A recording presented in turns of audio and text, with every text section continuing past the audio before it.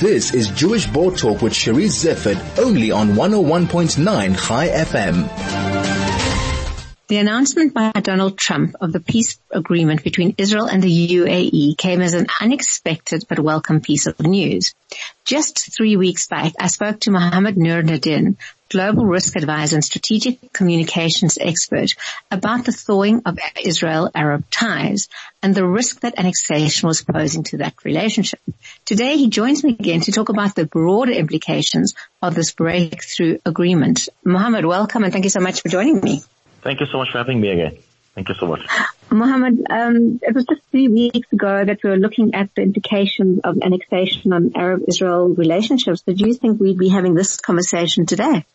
I knew we were going to have this conversation very soon. I did not think it would be within a week since our last conversation, because, in the last conversation, we made it, at least I have always been of the position that normalization of strategic Arab countries with Israel was imminent.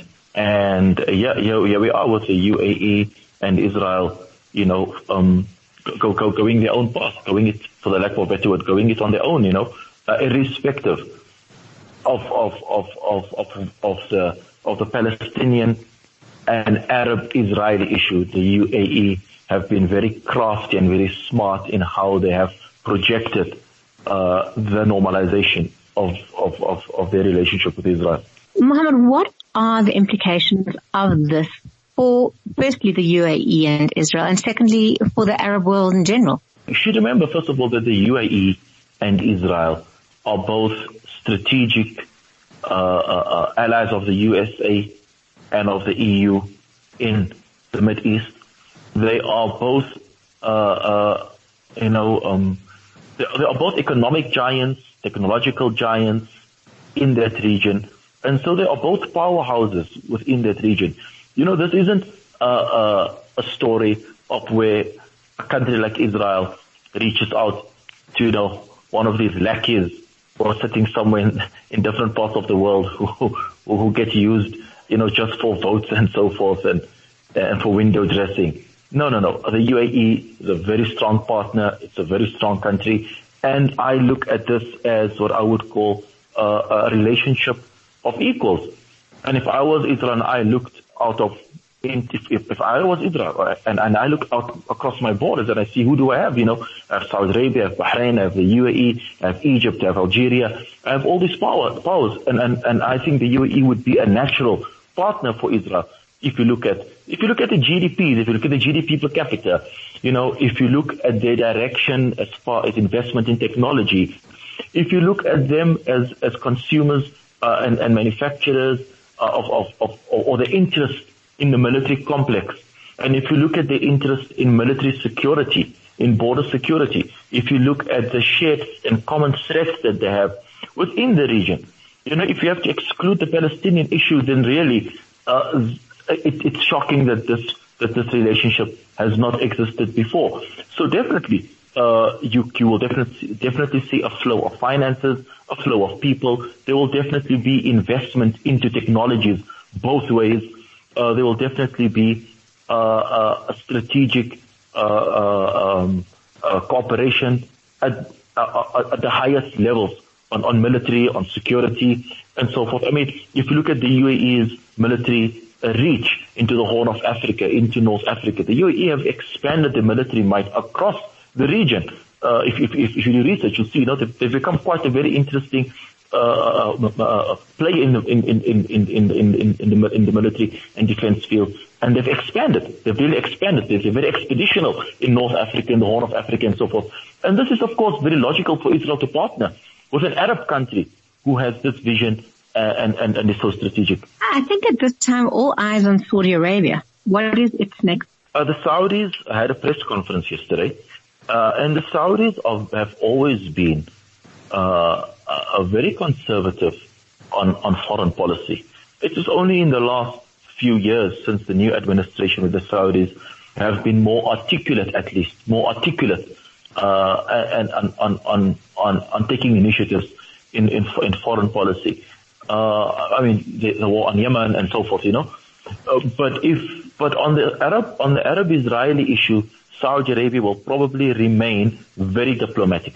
And diplomacy means, there are many things which diplomacy means, but in this specific stance, Saudi Arabia has remained within the general consensus of what the Arab League has proposed. And there's something called the King Abdullah Initiative, the Arab League, the Arab Peace Proposal, which the Saudis refer to, and King Abdullah meaning the late King Abdullah of Saudi's peace initiative, which they proposed, which basically says 1967 borders, Jerusalem as the capital, and normalization in lieu for normalization of relations with all Arab states. And the Saudis yesterday said, this is where we are and this is our position, and they did not, delve that much into the UAE's in any peace agreement. But I think this is how the Saudis will move. The Saudis will make sure that on paper they remain within the right side of Arab popular consensus, and on the other end, Saudi Arabia and the UAE are definitely driving a new vision and a new strategy for the Gulf.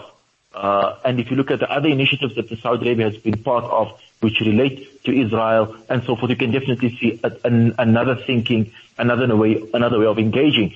And so there's a dual approach from Saudi Arabia. But I do not think Saudi Arabia will normalize relations with Israel anytime soon, unless, I don't think they'll do anything anytime soon. And that's what they were very clear on officially yesterday. What are the implications for the peace deal between, sorry. That's fine. What are the implications of this UAE-Israel deal for the Palestinians?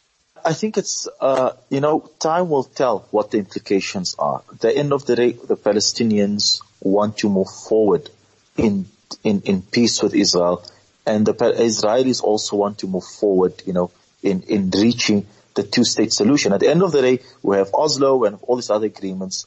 We have the Arab Peace Initiative, the King Abdullah Peace Initiative, and what it calls for is a two-state solution. And we need to get moving on that.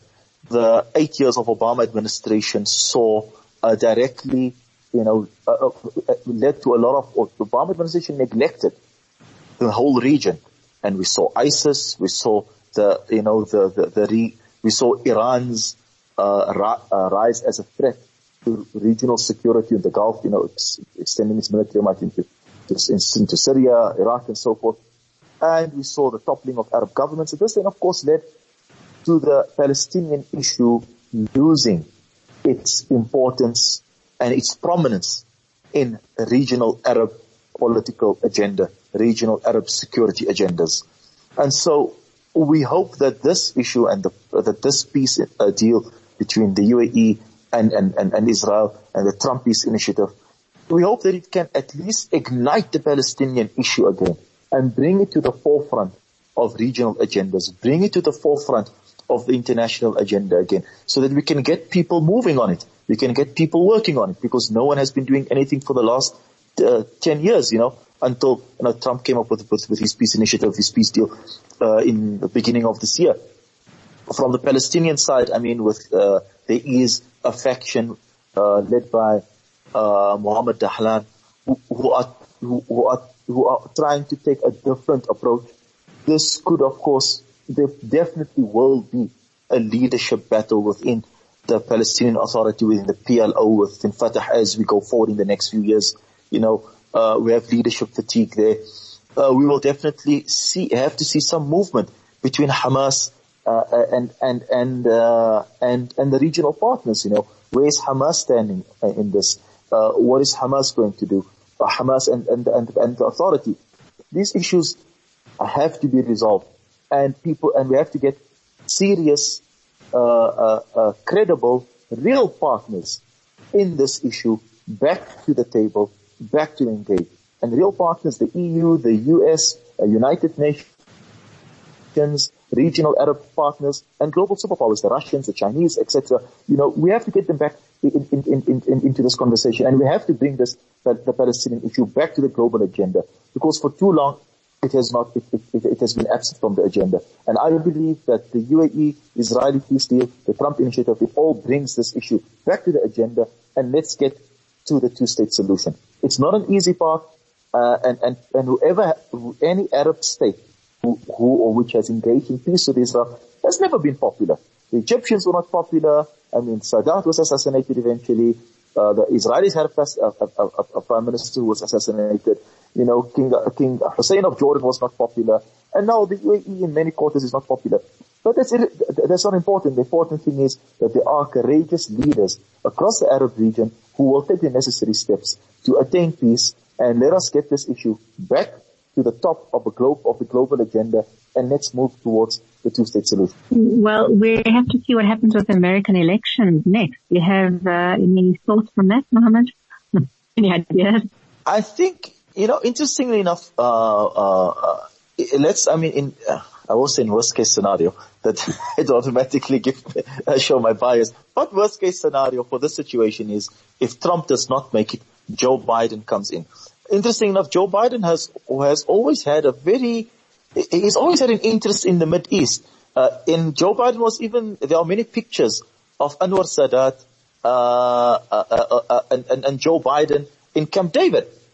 I think I even had this picture on as my WhatsApp profile pic many years ago, So Joe Biden has always had an interest in Mid East politics, and I think Joe Biden really understands what's happening in that region. And under the leadership of Joe Biden, if he should come in, vis-a-vis Trump, who's supporting the issue, what I'm saying is if a Democrat comes in, the Democrat being Joe Biden, the question is, will he take the same position as Obama? I do not think so. I think Joe Biden has always had an interest in Mid East affairs, and he tried to sponsor many interesting positions within the Congress on Mid East affairs through the years. So I think under a democratic leadership, under the potential democratic leadership of Joe Biden, we probably will see movement, or we will see a continued interest in the Mid East. And I do not think the U.S. would want to neglect the Mid East as the Obama administration did ever again, because the Obama administration's neglect of the Mid East really led to catastrophic results. And I believe the U.S. under Democrats would not want to relive that. So I believe under a Biden presidency, we will see continuous movement in the Palestinian-Israeli issue. It will not be like the days of Obama. Well, Muhammad, we'll have an opportunity to talk more about this. Let's see what the future brings. I wasn't expecting that UAE-Israel deal then, so who knows what the future will hold. And I look forward to whatever it is that's happening in the Middle East to have you back again. Thank you so much for hosting me. Appreciate it. That was Muhamed-Nur Nordien, Global Risk Advisor.